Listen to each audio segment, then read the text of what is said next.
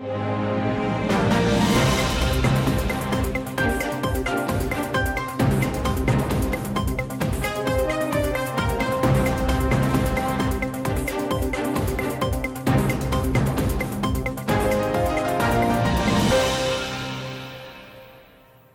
everyone, to the Theology Central podcast. I'm coming to you live from the empty sanctuary of Victory Baptist Church, located right here in Ovalo, Texas. And this episode is coming to you live on Thursday, December the 9th, 2021 at 4:48 p.m. Central Time. We have a lot to talk about, so let's just jump in. Does that sound like a good idea? Hopefully, getting used to the new intro. We use I'm going to be using a number of different intros until I find the one I'm most comfortable with. This one is just the music, and then I have to come in and tell everyone that you're listening to the Theology Central podcast. So that kind of messed up what I'm used to doing, but welcome, everyone. Welcome. Hopefully you can tell me what you think about the new intro, whether you like it or dislike it. You can always send me your thoughts and opinions, newsif@yahoo.com, newsif@yahoo.com. But as I've already said, we have a lot to do, so let's jump in. Are you ready? Here we go. From the New York Post, headline, Pope Francis says sins of the flesh aren't that serious. Pope Francis says sins of the flesh aren't that serious. Now, this is how we're going to approach this. One, we're going to look at the news story. What was actually said? Are we sure that's what was said? We're just going to try to get the basic information of what occurred and, well, why this is in the New York Post. And I've seen it in on a number of other sites as well. What happened? What was said? We're just going to try to understand what actually occurred. Then we're going to look at it in light of Catholic theology, Catholic doctrine. I have right here next to me the Catholic Catechism. We're going to look at that. We're going to look at a little bit of history. We're going to go back to what Pope Gregory the Great, 6th century, I believe. I'm just going from the top of my head. I believe that's correct. We're going to look at a little history. We're just going to look at everything in light of Catholic doctrine. Then we're going to take a step back, in a sense, forget Catholicism, and then just ask ourselves some important questions about how we view sin. How do we rank sin in certain levels or certain degrees? How do we treat sin? Now, like we may say, no, we don't have a distinction, but we then clearly act like we have a distinction. Then we'll try to talk about how this applies to us. So first, what happened? Then how does that relate to Catholic theology? And then we'll talk about ourselves and what maybe we can learn from this or be challenged by this. So let's get to the story first. Here is the story, again, from the NewYorkPost.com. I saw this a couple of hours ago, maybe 5 hours ago. I can't remember when, but I remember seeing the news notification. I'm like, wait, what just happened? What is going on? And then I just started seeing it showing up here, showing up there, and everyone has an opinion. Let me tell you, everyone has an opinion, but let's look at it and see what we can do with this. Here we go. Headline, once again, Pope Francis says sins of the flesh aren't that serious. Lust is not the worst of the 7 deadly sins, according to Pope Francis. Now, let's stop right here. Now, we have Pope Francis saying that lust is, as he says, lust is not the worst of the 7 deadly sins. So we have to stop and just ensure that everyone understands the Catholic idea of the 7 deadly sins. It is talked about right here in the Catholic Catechism. It's been a part of Catholic history. So let's make sure we have a correct understanding of that. And then we will proceed with the article and try to understand exactly what occurred. The 7 deadly sins, if you're not aware, the 7 deadly sins, also called 7 capital sins, also referred to as 7 cardinal sins. Now, I just want us to think about this. If these are the 7 deadly sins, if these are the 7 capital sins, if these are the 7 cardinal sins, that would seem to indicate all 7 are extremely serious. So what Pope Francis is saying, okay, there's these 7 sins may be deadly. However, and let me go back to the news article because I want to make sure we state this correctly. Lust is not the worst of the 7 deadly sins. So even among the 7 deadly, according to Pope Francis, or at least this is what he's indicating, there's a ranking of how serious these sins are, even amongst the 7 deadly sins or the 7 capital offenses, or let me make sure, the 7 capital sins or the 7 cardinal sins. So even though all 7 are deadly, even though all 7 are capital, even though all 7 are cardinal, okay, there's, I guess, a ranking system within the 7. Now, right there just seems to me, at least on the surface, to go, okay, come on. Hey, of the 7, lust isn't the worst. Okay, so like, how are we ranking these? Like, who comes up with the ranking system, right? Okay, this lust is 25% less serious than the ones that come before it. It's 10% less serious, 15% less serious, and just because it's less serious, what's the practical implications of drawing this distinction? Now, I'm not trying to be sarcastic. I'm not trying to be funny, but I think these are real questions. Wait, these are 7 deadly sins, and you're telling me, but that one is not as worse as the others, or not, it's not the worst of all of them. Like, how are you ranking them? All right. Now, here's a little background. In Roman Catholic theology, the 7 vices, 7 cardinal sins, 7 capital sins, or 7 deadly sins, the 7 vices that spur other sins and further immoral behavior. So in Catholic theology, the 7 deadly sins, the 7 capital sins, the 7 cardinal sins, they are the 7 vices that spur and bring forth other sins and further immoral behavior. The reason these 7 are deadly, capital, are cardinal is because they lead to and bring about more immoral behavior and more sin. They lead to more sin. Okay? Well then, if that's true of all 7, then how do you rank within the 7? I mean, like, how far do you go with this concept? All right, but here we go. These 7 deadly sins, 7 capital sins or 7 cardinal sins, were first basically mentioned by Pope Gregory I or Pope Gregory the Great in the 6th century and elaborated in the 13th century by Saint Thomas Aquinas. They are, here are the 7. Number 1, vainglory or pride. Number 2, greed or covetousness. Number 3, lust or inordinate or illicit sexual desire. Number 4, envy. Number 5, gluttony, which is usually understood to include drunkenness. Number 6, wrath or anger. Number 7, sloth. Each of these can be overcome with the 7 corresponding virtues of number 1, humility, number 2, charity, number 3, chastity, number 4, gratitude, number 5, temperance, number 6, patience, and number 7, diligence. So you've got 7 virtues that can overcome the 7 deadly sins. Now, again, let me go back to the news article. According to Pope Francis, lust is not the worst of the 7 deadly sins, according to Pope Francis.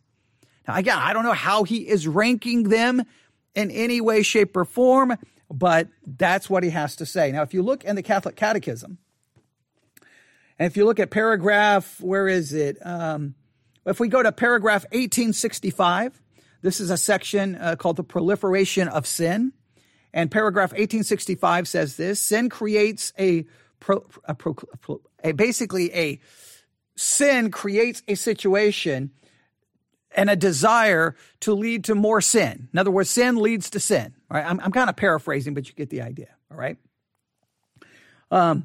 It engenders vice by repetition of the same act. So if you sin, it creates a desire. It creates a moving towards more sin. This results in perverse inclinations which cloud conscience and corrupt the concrete judgment of good and evil. Thus, sin tends to reproduce itself and reinforce itself, but it cannot destroy the moral sense at its root. So sin leads to more sin. Sin just continues to reproduce itself. You sin more, and sin more. At some point, according to them, you have to break this cycle, right? 1866, the next paragraph says, vices can be classified according to the virtues they oppose or also be linked to the capital sins, which Christian experience has distinguished. Following St. John Cassian and St. Gregory the Great, they are called capital, in other words, the 7 capital sins or the 7 deadly sins, because they engender other sins, other vices. They are pride, and then they go through envy, wrath, lust, gluttony, sloth. You get the idea. And then we could read a little bit more, but the bottom line is this is a teaching within the Catholic Church. This is a teaching within the Catholic Church. And I'm sorry that I'm kind of just paraphrasing a little bit of the catechism, but I don't want to spend this entire time going through a detailed teaching of the Catholic Catechism at this point. I just want you to see that it's in the Catholic Catechism itself. Now, this is very important because if it's in the Catholic Catechism, that is the official dogmatic doctrinal statement of the Catholic Church. So if you have the Pope, did he just go against that? Now, some will say yes, some will say no, but that's to me a very important issue about this story. But wait a minute. So according to Pope Francis, you've got the 7 deadly, but you can rank the 7. Okay, the Catholic Catechism just seems to be like, no, all 7 are classified as capital sins because they engender other sins and other vices. The reason is all 7 engender more sin and more vices. Therefore, all 7 are capital, are deadly. So is there a historical precedent within Catholicism to rank the 7? And what does it mean that one is ranked higher than the other? How do we understand that, or how do Catholics understand that more importantly? Because, I mean, it's the Pope, all right? I want to read more from the Catholic Catechism, but I'll just set that down for right now. Let's go back to the news story, all right? Headline: Pope Francis says sins of the flesh aren't that serious. Lust is not the worst of the 7 deadly sins, according to Pope Francis. There are worse indiscretions than sex outside of marriage, the leader of the Catholic Church told reporters on the Papal Plain while en route from Greece to Italy on Monday. So there's worse indiscretions than sex outside of marriage. So lust is not one of the worst of the Lust is not the worst of the 7 deadly sins. There are worse indiscretions than sex outside of marriage. All right, now, again, my question here at this point, this is very important. Okay, wait a minute. Now, we know within Catholicism, they divide sins into 2 basic categories, a mortal sin and a venial sin. Now, can you just lay out a blanket statement? Well, sex outside of marriage is not one of the worst indiscretions. Well, wait a minute. If sex outside of marriage rises to the level of a mortal sin, then it is. So are you saying sex outside of marriage can never be classified as a mortal sin? It's always venial? I don't think you can say that. In fact, I've got the Catholic Catechism right here. If we go back, so if you go back to page 453 or paragraph 1849, they start in a section with the definition of sin. All right. So they go through the definition of sin, and then they say in paragraph 1852, there are the different kinds of sin. There are a great many kinds of sin. Scripture provides several lists of them. The letter to the Galatians contrasts the works of the flesh with the fruits of the Spirit. Now, the works of the flesh are plain: fornication, impurity, licentiousness, idolatry, sorcery, enmity, strife, jealousy, anger, selfishness, dissension, factions, envy, drunkenness, carousing, and the like. I warn you, as I've warned you before, that those who do such things shall not inherit the kingdom of God. Now, that starts off with fornication, impurity, and licentiousness. All right, well, all of those would fall into the category of sexual sin, including sex outside of marriage. So not only do you have the 7 deadly sins as listed in the Catholic Catechism and have been a part of Catholicism at least since the 6th century, you've got Scripture itself. So what is Pope Francis doing here? Hey, it's not the worst indiscretion. Well, it's listed right here as one of the works of the flesh. They go on to say in paragraph 1853, sins can be distinguished according to their objects, as can every human act or according to the virtues they oppose, by excess or defect, or according to the commandments they violate. They can also be classed according to whether they concern God, neighbor, or oneself. They can be divided into spiritual and carnal sins, or again as sins in thought, word, deed, or omission. The root of sin is in the heart of man, and his free will according to the teaching of the Lord. For out of the heart comes evil thoughts, murder, adultery, fornication, theft, false witness, slander. These are what defile a man. But in the heart also resides charity, the sources of the good, pure works, which sin wounds. Okay, now we can get to a whole theological discussion about what's going on there, but you get the basic idea. Now, here's the next section, paragraph 1854 in the Catholic Catechism. This section is called the gravity of sins, mortal and venial. Now, here's the ranking system as put forth by the Roman Catholic Church. Hey, you got these different categories of sin, right? There's all these different ways of dividing them up. But when it comes down to it, when it comes to the gravity, which one is worse than the other, they either will fall into the mortal side or the mortal camp or the venial camp. If they're in the mortal, can you rank those within the mortal? I don't know. They're mortal.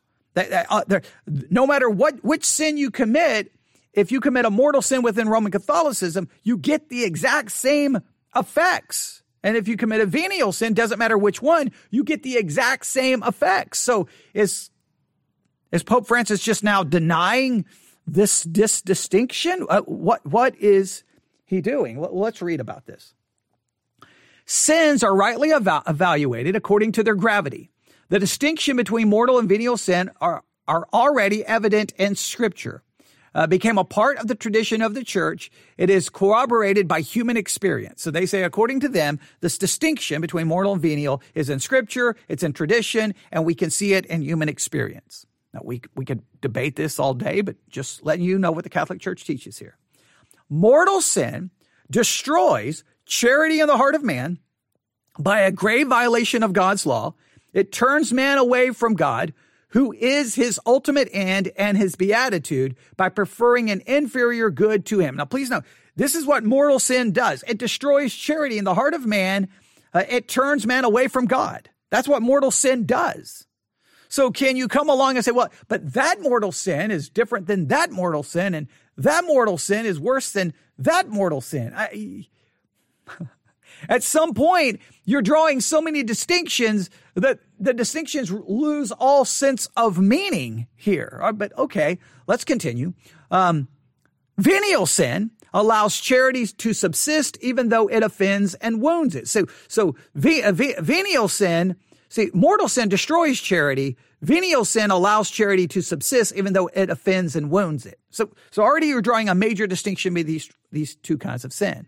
Mortal sin, by attacking the vital principle within us, that is charity, necessitates a new initiative of God's mercy and a conversion of heart, which is normally accomplished within the setting of the sacrament of reconciliation. You commit a mortal sin, you got to go through the process of reconciliation, right? Because it destroys charity and it's serious. Venial, it's a little bit different.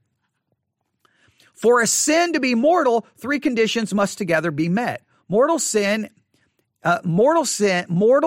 is sin whose object is grave matter, which is also committed with full knowledge and deliberate consent. Grave matter is specified by the 10 commandments, corresponding to the answer of Jesus to the rich young man: do not kill, do not commit adultery, do not steal. Well, right here, you've got do not commit adultery would involve all sexual sin, right? So let's think about this. Premarital sex. Sex outside of marriage. Let's just think about this. It involves a grave matter because Jesus himself condemns sexual sin outside of marriage. It is committed with full knowledge. Now, the issue would be, okay, if you're a Catholic, well, you should know that obviously sex outside of marriage is a sin. So now you're doing it with knowledge, and you're obviously doing it with deliberate consent, because clearly if you're having sex, you're giving deliberate consent unless a crime is taking place. Unless someone is forcing you to do so. So I would say it would be easy to classify this as a mortal sin. And if it's a mortal sin, well, then all of those things happen. Even if you want to say that mortal sin is not as bad as that mortal sin, all of those things would still be in play. So what in the world is Pope Francis saying? So let's read this all again, because it just seems so, it doesn't even seem consistent with Catholicism. You got the Pope, it appears to me, from a surface level, I'm willing to hear, I'm going to try to see what Catholics are saying about this, but it seems that this doesn't even make sense in light of Catholic teaching. So let's go through this again. Pope Francis says sins of the flesh aren't that serious. Lust is not the worst of the 7 deadly sins, according to Pope Francis. There are worse indiscretions than sex outside of marriage, the leader of the Catholic Church told reporters on the Papal Plane, which is en route from Greece to Italy on Monday. Sins of the flesh are not the most serious, the 84-year-old religious leader said. Regarding sex outside of marriage, let me read this again. Sins of the flesh are not the most serious, the 84-year-old religious leader said, regarding sex outside of marriage. Top transgressions instead include pride and hatred, according to the news agency. Francis' rankings of the worst wrongdoings followed the resignation of a parish archbishop, and it goes through some of the things that took place. And then there's a whole host of these things that happened to this archbishop who quit over a relationship with a woman earlier this month, and we could go into a whole discussion there. I don't want to get into all of those details. I'm just trying to figure out what exactly. So pride is worse. Well, wait a minute. If pride is a mortal sin, and if sex outside of marriage is a mortal sin, how can you say one is worse than the other? And if all of them are classified as deadly, cardinal, then why capital? All of the ways that they've been defined, how can you then come along and say, well, they're all deadly, but one's more deadly than the other? They're all capital, but one's more capital than the other, right? They're all cardinal, but one is more cardinal than the other. It just seems confusing to me of the way this is. And I know. This happens all the time. Pope Francis says something.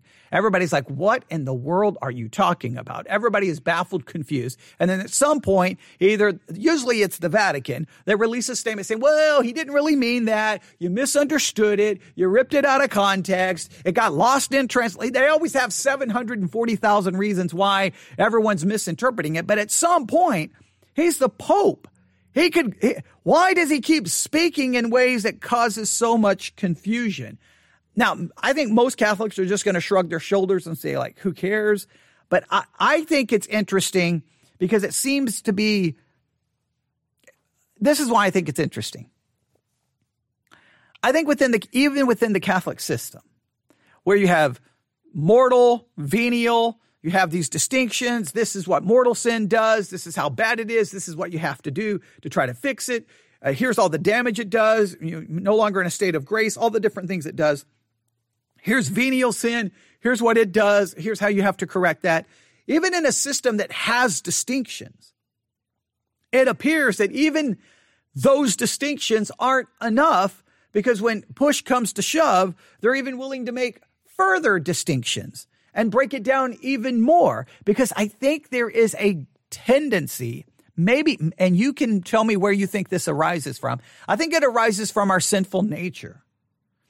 We like to say that sin is worse than this sin is worse than, because we want to look at it from some human perspective on how we see sins, and we want to rank them, because we're almost led to do this. And now here's where I'm going to kind of move away from the Catholic Church and their teachings. I know we could spend more time in the Catholic Catechism, but I at least wanted to give a basic idea there. I know that wasn't I'm going to get emails from Catholics saying, but that wasn't a full teaching on the I wasn't trying to do a full teaching on the subject. I'm just trying to indicate that there's questions about what Pope Francis said, even in light of Roman Catholic teaching.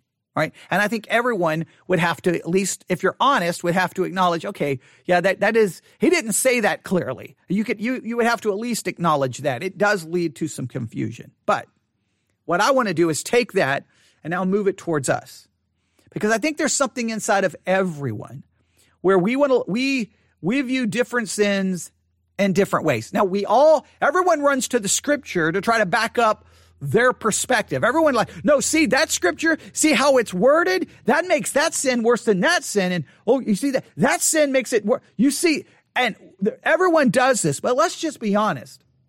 Not only does everyone do this, sometimes we're not even very consistent with it.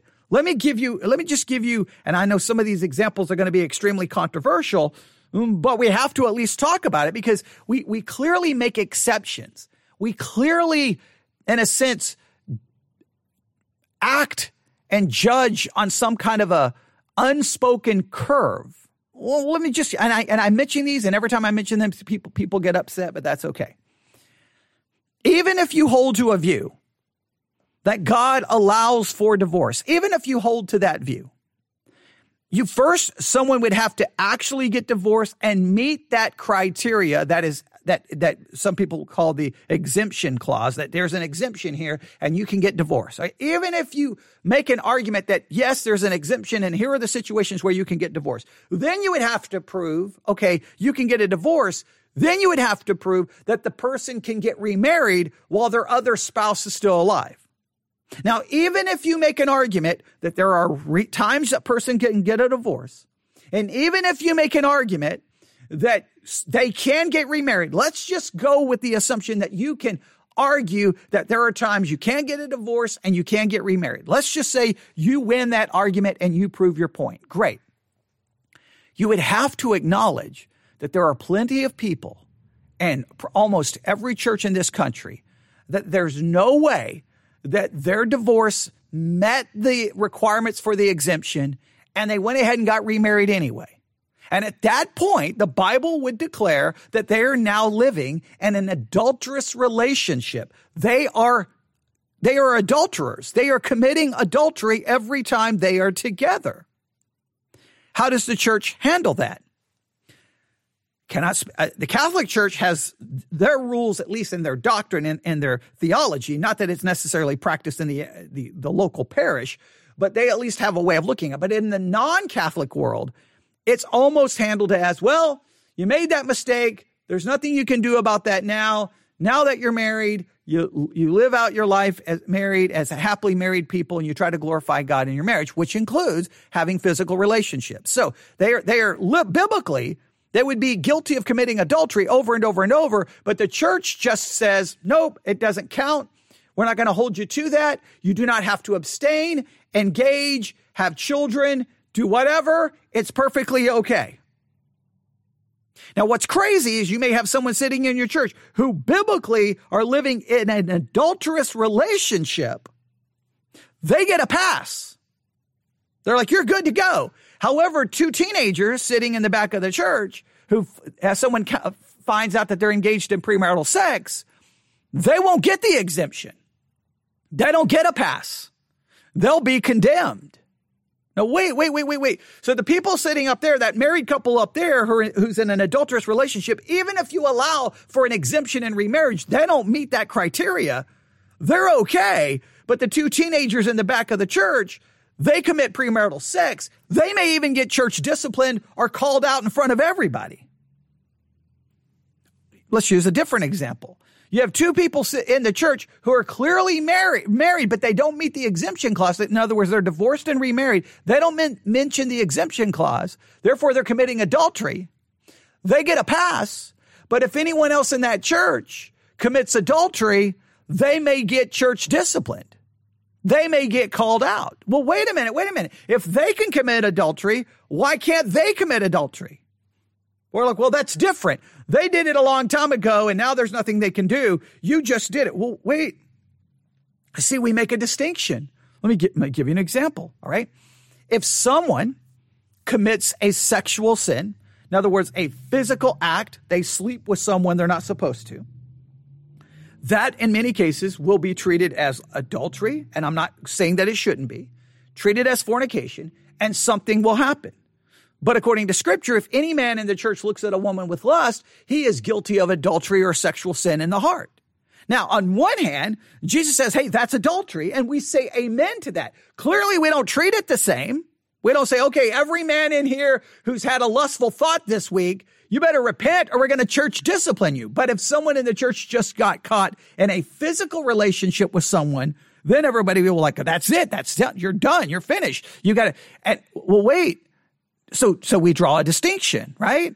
Is that, I'm not saying it's a wrong distinction. I'm not saying it's a bad distinction. I'm just saying we make that distinction. Another example, the Bible says, do not murder, do not kill. But the Bible also seems to indicate that you can murder and kill someone without ever committing a physical act.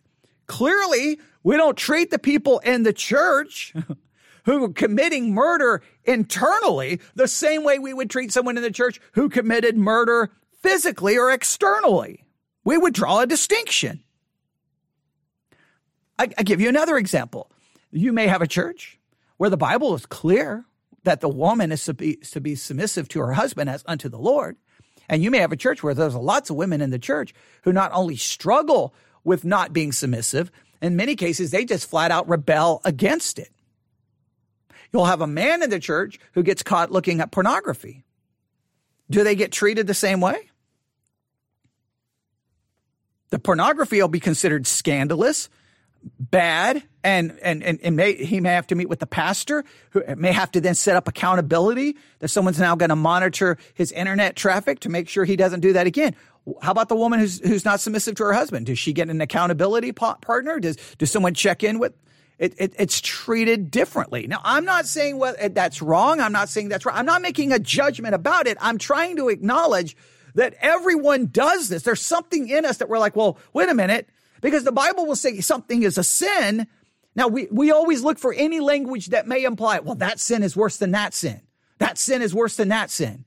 I mean, if two people in the church are caught in a same-sex relationship, I guarantee you that will be treated far differently than two teenagers of an opposite sex who are caught having physical relations, boyfriend, girlfriend, right? They're heterosexuals. They get caught in a physical relationship. They will be treated far less severely in most cases than two people in the church who are committing a sin of a physical relationship as a same-sex couple. Now, some of you say, but Romans makes it you're going to go to certain passages that seem to say, but see, that makes it worse. But I can go from scripture to scripture to scripture saying, hey, if you do this, you don't inherit the kingdom of God. Over and over and over, we got scriptures all over the place that would condemn these other sins as being, in many cases, some of these sins are listed in the exact same list. Now, I don't know if Pope Francis is being consistent with Roman Catholicism or not. I don't know. To me, it seems suspect at best and a downright denial of it at worst. Catholic theologians can debate that. But I will say that I can take that and just demonstrate that everyone struggles with this. How do we view that sin? Why do we view that sin worse than that sin? Why is that person, branded with the scarlet letter, but that person isn't? How come that person is good to go? That person is considered now disqualified from breathing. You commit that sin. Okay. It's okay. It's okay. You can be forgiven. It's okay. You're good to go. And then you commit that sin. They're like, absolutely not. At sundown, we're crucifying you and we're going to burn your body and then take the ashes and bury them in the deepest ocean. And you're like, whoa, wait, what? Because we view things from a very human perspective. And I will argue that in many cases, the Bible, everyone runs to their scripture trying to prove their point, but not everyone. Obviously, if it was that simple, everyone would just go to the scripture and go, okay, here's what the scripture says about sin, and here's how we are to view it, and here's what we do. In many cases, the Bible just says, here is sin. If you commit that, you're guilty. Now, what do you do after the fact? Again, to me, there's clearly there would be, even if you believe in an exemption clause, even if you believe in being able to be remarried after divorce, even if you agree with all of that, there would be obvious cases where people don't meet the exemptions and meet the criteria to get divorced or remarried. Well, what do you do with people who don't meet the criteria? What we typically do, well, they did that before they were saved, so it doesn't count. Doesn't count. So if you want to get married, get divorced, and get remarried, just do it before you were saved. And then after you're saved, all of that's forgotten. Now you can live in an adulterous relationship. It doesn't count because you did it before you were saved. Well, everyone can just say, well, I messed up, but I wasn't saved then. I got saved after. So now do I get the exemption as well? Like, how does that work? Everyone has their way of trying to make an excuse. I'm just saying that we all have to acknowledge everyone struggles with this. The Protestant world has their mortal and their venial list just like the Catholic world. The only difference, at least the Catholics have the system somewhat clearly articulated, at least in the catechism. Now, even though they have a distinction between mortal and venial, now we got the Pope going, well, there is mortal and venial, but even within the mortal, I guess there can be, well, this one is not as bad as that one. So what does that mean? Pride is worse than sex outside of marriage. Really? Really? That sounds great and that sounds spiritual. How many people have been excommunicated for pride versus sexual sins? I will say sexual sins always get the headlines. Sexual sins always get the attention. Man, you can have pride all day long.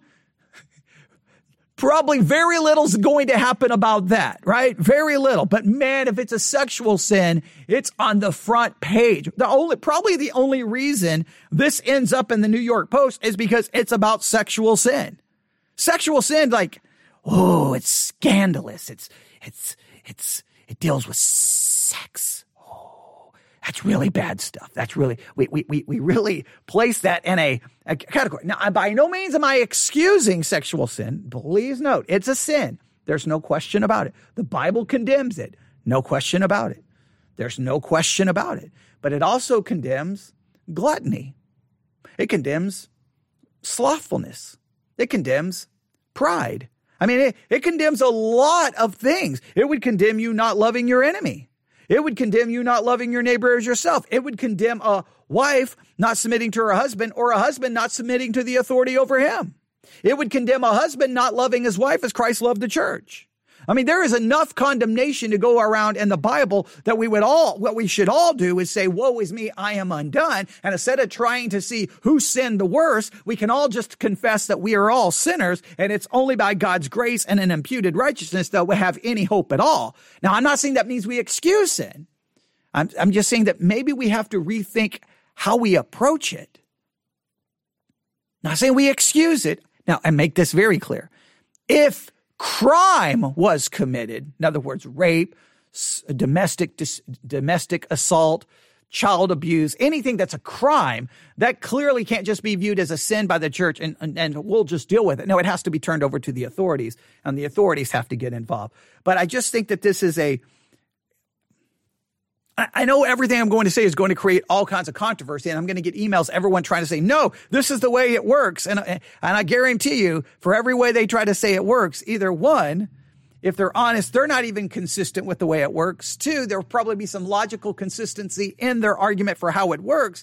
And three, it's going to be based off, well, see, that scripture, that right there, that scripture. But I can go to other scripture because even sometimes in the scriptures, that doesn't make sense, right? The scripture seems to indicate if you kill someone, you should be killed. Moses killed someone.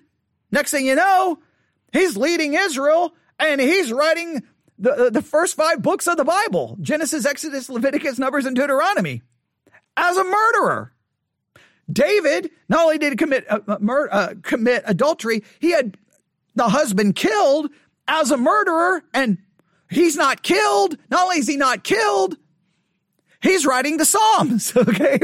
So you're like, well, so there's 2 murderers, okay, who are not put to death. Okay, so how do you understand? There's Abram lies, puts his wife in very serious situation, by saying, hey, tell everyone that you're my sister, you're not my wife.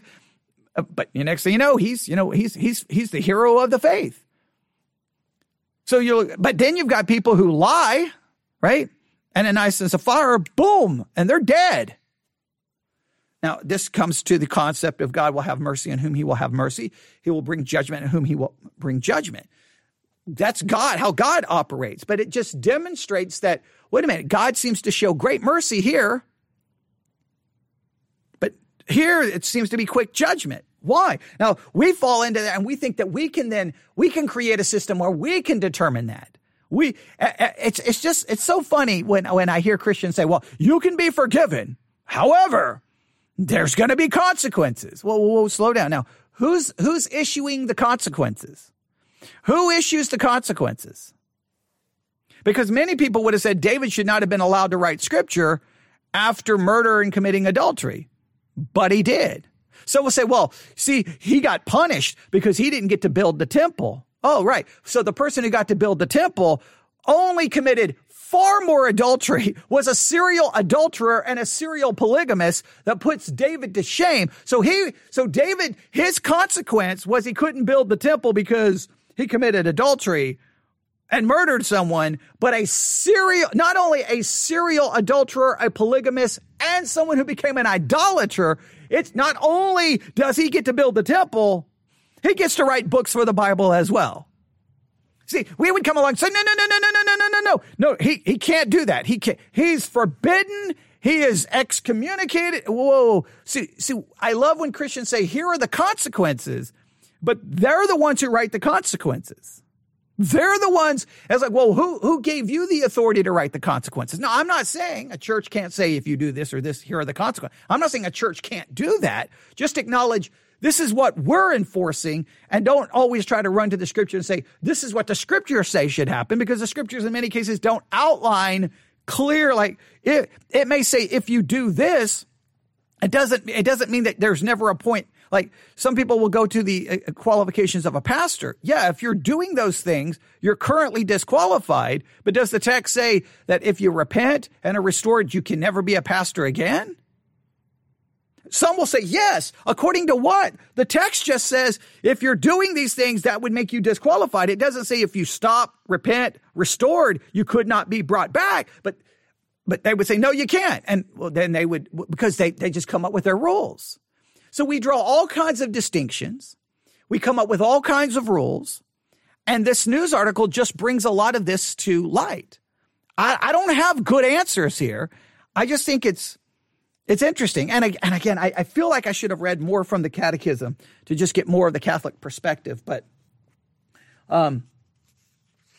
yeah.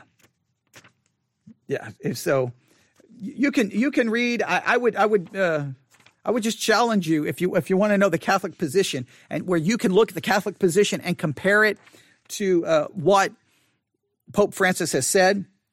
You can go to paragraph 1849 in the Catholic Catechism. And there's places online where you can just look up the paragraph number, paragraph 1849, and just start reading. And it goes all the way to, I would say, paragraph 1876. All right. So starting paragraph 1849 to 1876 should give you a very good overview of the Catholic teaching about sin, what's serious, what's not serious, how we determine which is a grave sin and not a grave sin. And you should look at it, and then you can go look up the New York Post and read all of that news article. Again, there's more there, but they get into this lengthy discussion. Okay. All right. There's another news story that's breaking. I don't have time to look into that. But then they get into this whole discussion about the 70-year-old, was it an archbishop and his resignation and everything that he supposedly happened. And, the Pope accepted his resignation. And you can look at everything that happened there. That to me is secondary. What's primary to the story is Pope Francis saying sins of the flesh aren't that serious. Lust is not the worst of the 7 deadly sins. And there are worse indiscretions than sex outside of marriage. And that just seems like, wait a minute, what happened to the 7 deadly sins? What happened to mortal versus venial? Is this now a new distinction? Now everyone will say, well, and this is always the go-to argument for Catholics. The Pope will say something that appears to be absolutely crazy. And they'll say, well, he wasn't speaking it in an official capacity. He wasn't issuing actual dogma of the church. Well, what in the world is he doing? He's speaking as the Pope, the head of the Roman Catholic Church, and he just indicated a clear perspective about certain sins not being as serious as others, even though that seems to fly in the face of some Catholic teaching. That is what trust me, I'm going to try to keep up with Catholic news sources and see what they have to say about it.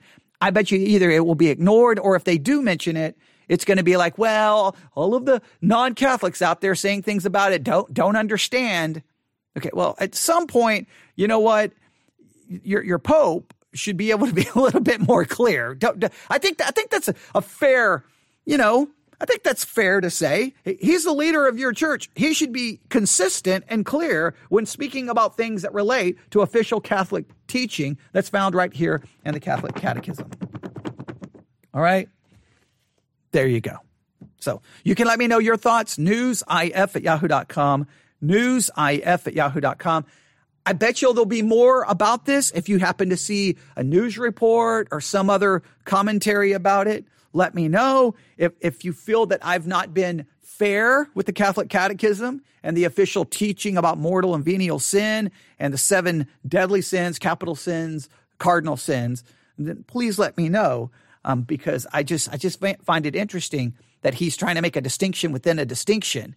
But at the same time, I'm acknowledging that even in the non-Catholic church, we're all over the place in how we make distinctions. We're like, wait. I mean, it's all over the place. Sometimes I don't even know what we're doing half the time. I don't even know if we have a consistent actual theology when it comes to some of these issues. I know many are going to disagree with me, but my job is to put these things out there and to get you to think and to try to challenge you to think and ask the tough questions that even makes us uncomfortable. I could just sit here and bash Pope Francis, but what would be the value in that? I want to take what Pope Francis has done and put the light on us, because we have a lot to, before we worry about the Catholic Church, we probably have a lot to look in the mirror and go, well, I'm a pretty inconsistent in my view on this as well. All right. Let me know what you think. newsif@yahoo.com. All right. Thanks for listening. Everyone have a great day. God bless.